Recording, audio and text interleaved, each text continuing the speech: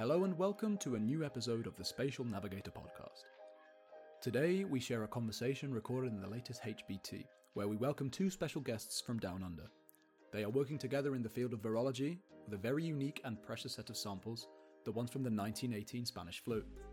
During this episode, you will hear why a virologist and a spatial omics expert joined forces with the aim to answer one particular question. Can spatial multiomics be used on historical samples to determine what was unique about the immune response in young adults? This is the Spatial Navigator podcast brought to you by NanoString. As the pioneer in the field of spatial biology, NanoString enables scientists to see the multiomic expression of genes and proteins in the natural context of tissue structure. In this podcast series, we present the work that researchers are doing in the field and share initiatives to engage and support them. Thank you for listening. Hi, my name is Kirsty. I'm a virologist from the University of Queensland, and I absolutely love studying all things about viruses, in particular viral pandemics, and how these tiny little microorganisms that aren't even alive can fundamentally shift human history. And we've seen that 100 years ago, but we've also, of course, seen that with the COVID-19 pandemic. And that's how Arutha and I started working together. So my name's Arutha Kulasinghe. I lead a spatial omics lab at the University of Queensland. And so early in the pandemic, we had some incredible collaborators in Brazil and the US send us these autopsy tissues, and they were trying to figure out, where is the virus in the lungs, what's going on. And so we were applying spatial methodologies to understand what was happening at a cellular level.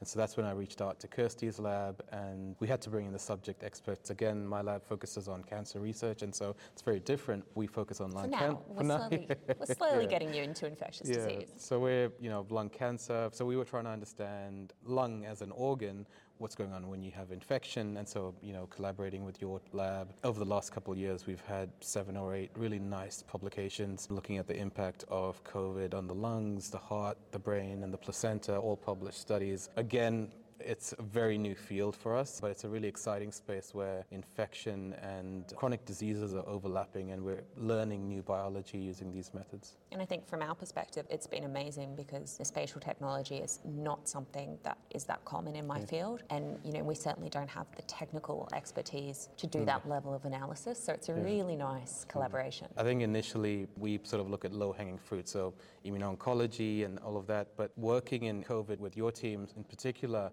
we realized the impact of this on infection, and so we're really excited by not just, the COVID-19 studies, but all the archival studies that your lab leads. How did the 1918 Influenza project get underway? I actually don't remember the exact details. I think it was from working together and just discussing and the power of spatial, and then sort of saying, how old can spatial go?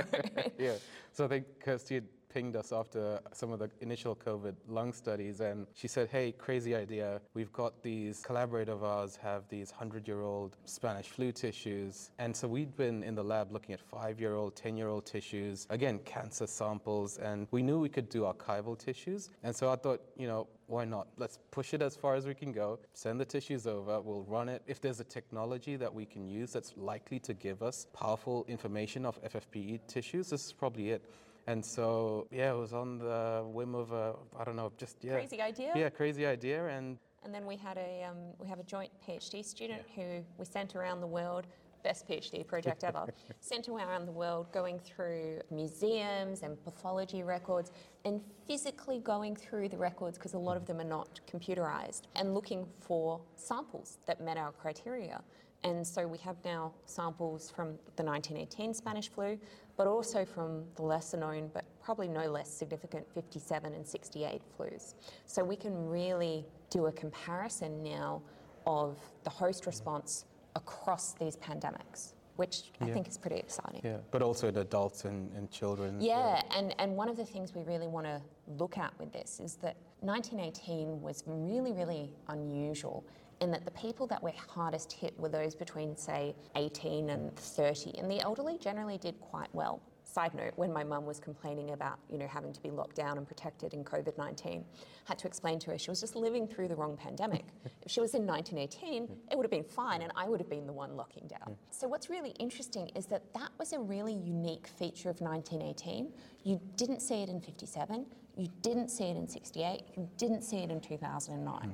So what was it about that response in the 1918 pandemic in young people that was so different, that was leaving them susceptible to severe infection? And that's one of the things we hope to answer. Yeah, and I think the beauty of the study is we're going back in time, but we can now compare multiple respiratory viruses, including COVID, to 100-year-old 1918, which is, to me, it's a crazy study, but I mean, it's so well designed and developed, and we have the right material. I think we have the right technology now, and yeah, I mean, it's an incredible project. We're really excited by it. It's funny, like so my disclosure is I have an arts degree in addition to my science degree, and a lot of my arts degree I was focused on, I did a lot of Asian studies, but I did a lot of medical history as well. Okay.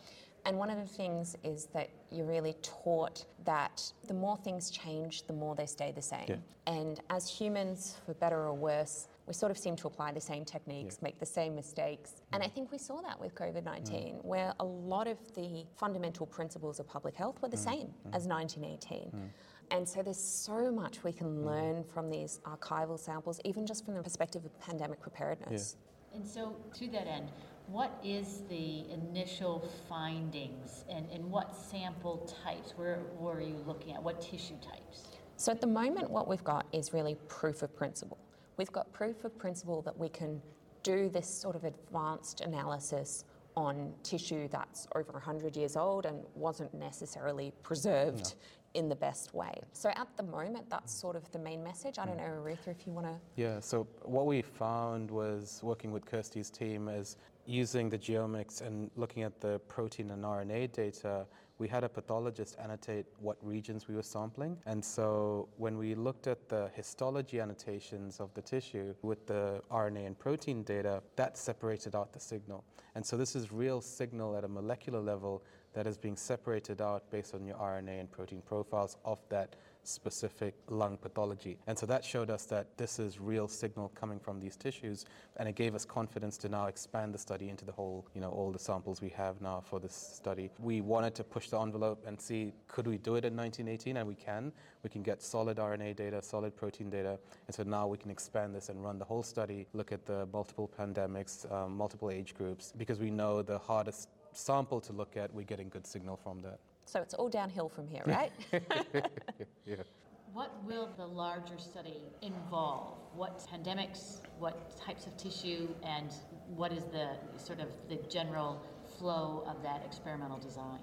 So the first study, and hopefully this will be the first of many studies, if Arutha can put up with me, is looking at lung tissue, and looking at lung tissue from younger individuals from 1918, 1957, 1968, 2009, and as well COVID, and really seeing what was different about the response in the 1918 samples that we know had much more severe disease. So what was going on, one of the sort of main theories about why individuals in these pandemics have had a severe response is that the immune response is just going out of control and it's over-inflammation.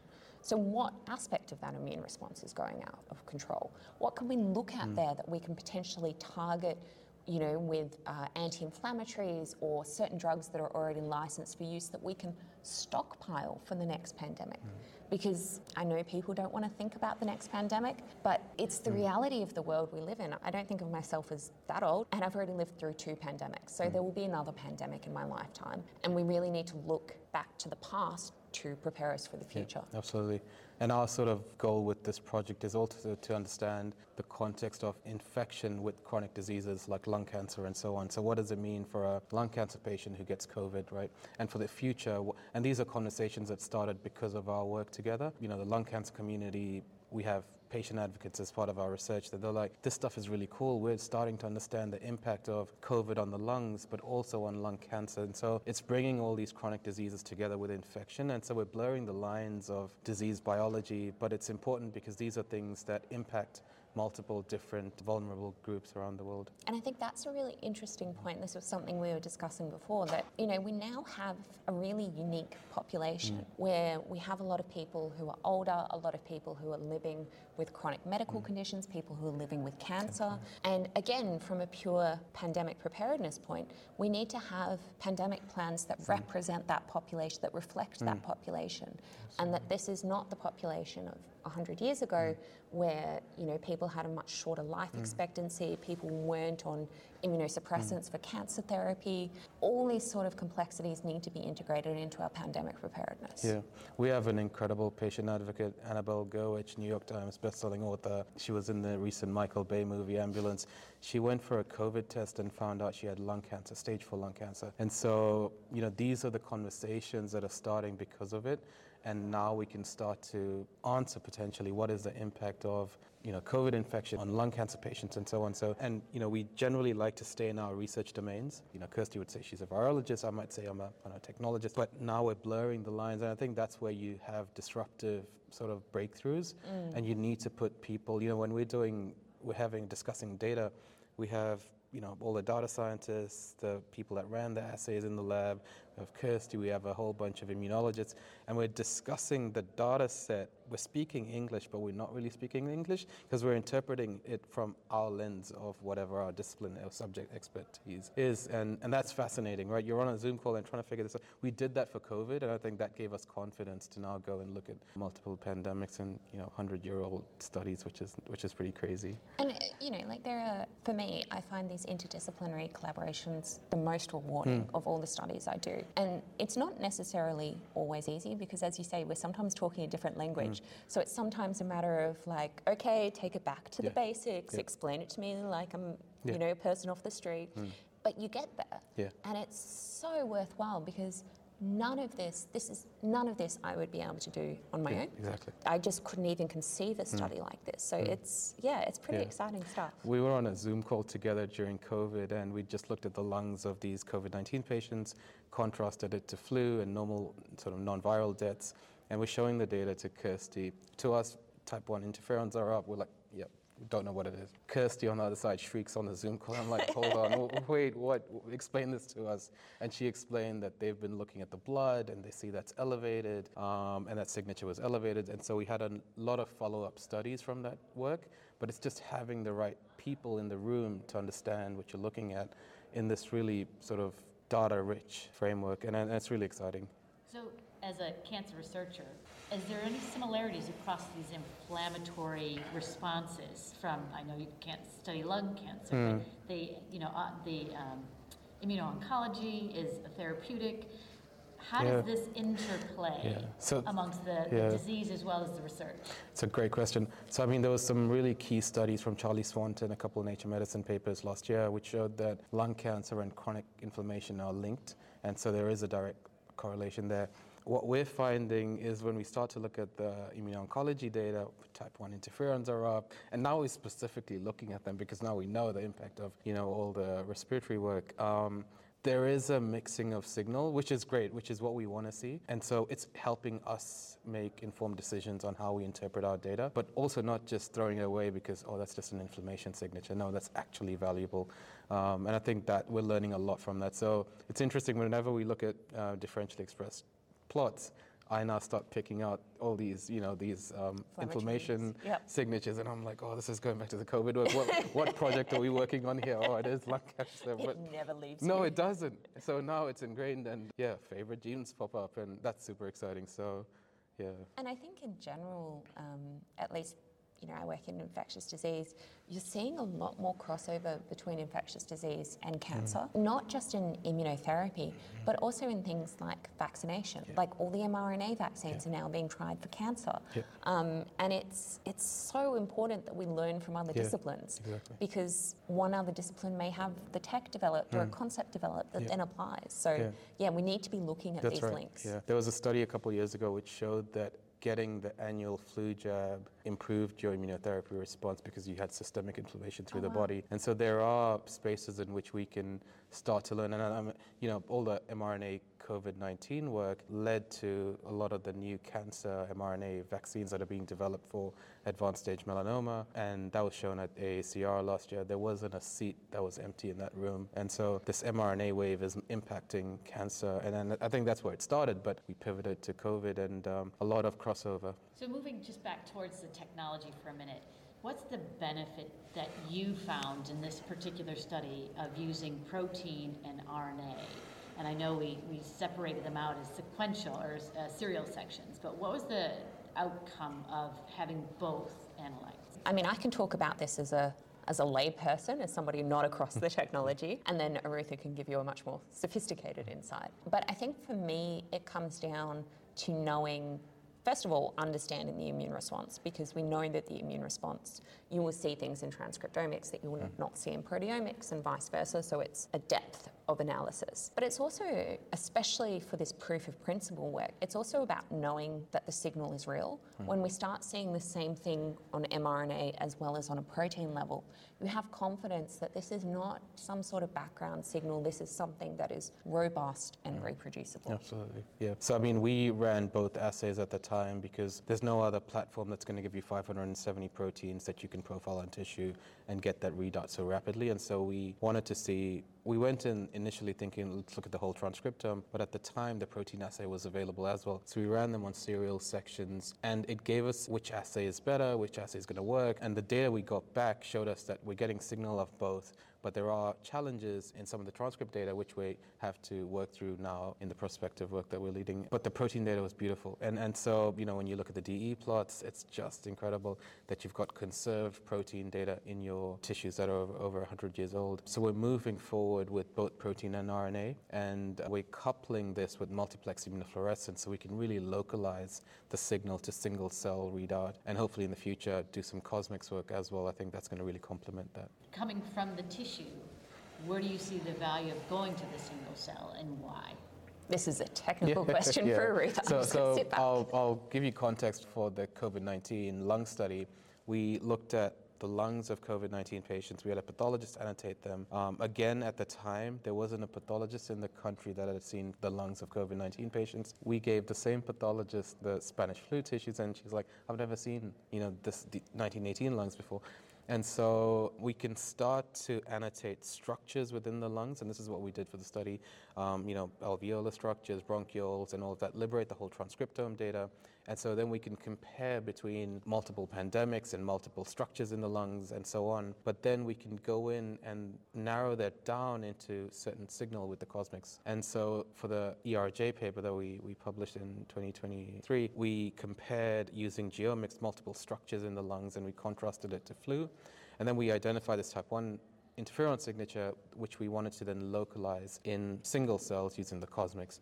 And so we just had that paper accepted in eBiomedicine, and that showed that the type 1 interferon signature was specific to a certain subset of macrophages. And so there is a space in which you use sort of high throughput workflows to then narrow it down into certain signals that you want to go localize, and then use the single cell approaches. So they're very complementary. And especially, I think, because some of the signatures that we identified, and Arutha led this study in these COVID lungs, these are signatures that are now being explored for not only biomarkers for COVID infection, but also prognostic markers. And so when you talk about translating these markers into the clinic, you need to have an understanding of what cells are producing them, so you can know in what context is this an appropriate prognostic marker to use, and in which patients. And so that sort of insight feeds into a lot of the diagnostic work that's being done. It's funny, we were reviewing some of the single cell data, and again, cancer background, we were just like M1, M2 macrophages, let's keep it simple. And then we passed the data on to Kirsty's lab, and she's like, oh, hold on, there's so many different flavors of this. And so, but it gets more complicated, but this is the benefit of working in an interdisciplinary team with people that understand the biology and the fundamental disease that we're looking at. So then, just to wrap up, what will spatial biology provide as far as future opportunities in the face of a pandemic? So I think some of the things that we've already discussed about follow-up, we're already planning follow-up studies. One of the things I really want to do is go back to these pandemics, and we've talked about here about isolating the lung samples, but there's also a whole lot of extra respiratory tissues that are available from these individuals. So can we start looking at some of these extra respiratory complications? And now we're having big discussions about long COVID, and long COVID is a really big problem. My question to you is that something specific to coronaviruses? Or is that something that's happened before and we've never noticed it? And this has really important implications for pandemic preparedness, because we need to start asking ourselves, is chronic long viral disease something that we need to integrate into our pandemic preparedness plan? Or is that only something relevant to coronaviruses? So from my perspective, this is something we can answer from spatial transcriptomics on tissues outside of the lungs and start getting an insight from past pandemics. Absolutely, yeah. And I think some of our cardiac and placental work reflects that. We went in looking for the virus in the heart, we couldn't identify it, but we could see clear differences in the cardiac tissues of COVID patients when we contrasted it to flu. And the same with the placenta, and that paper has now been accepted. It should come out in the next couple of days. We could see preeclampsia is up. There's a whole number of hypoxia signatures in COVID-19. In the heart, there's a DNA damage fingerprint sort of that we're finding. And so we're finding changes at the molecular level in organs that are distant to the lungs. And again, is there transient virus? What's going on? So we don't know that, but I think spatial is giving us a new lens on biology to understand the impact of these viruses on the body. And we've got a brain study going on at the moment that is fascinating. Again, brain tissues are fixed in formalin for 14 days. So even with that harsh sort of treatment, we're getting good signal of them. And stay tuned for that study, I think, yeah. Thank you for listening to this episode of the Spatial Navigator podcast brought to you by NanoString. If you'd like to know about NanoString products or contact us, please visit nanostring.com. You may also get in touch with us through LinkedIn, Instagram or Twitter, the links to which are in the description. Thank you.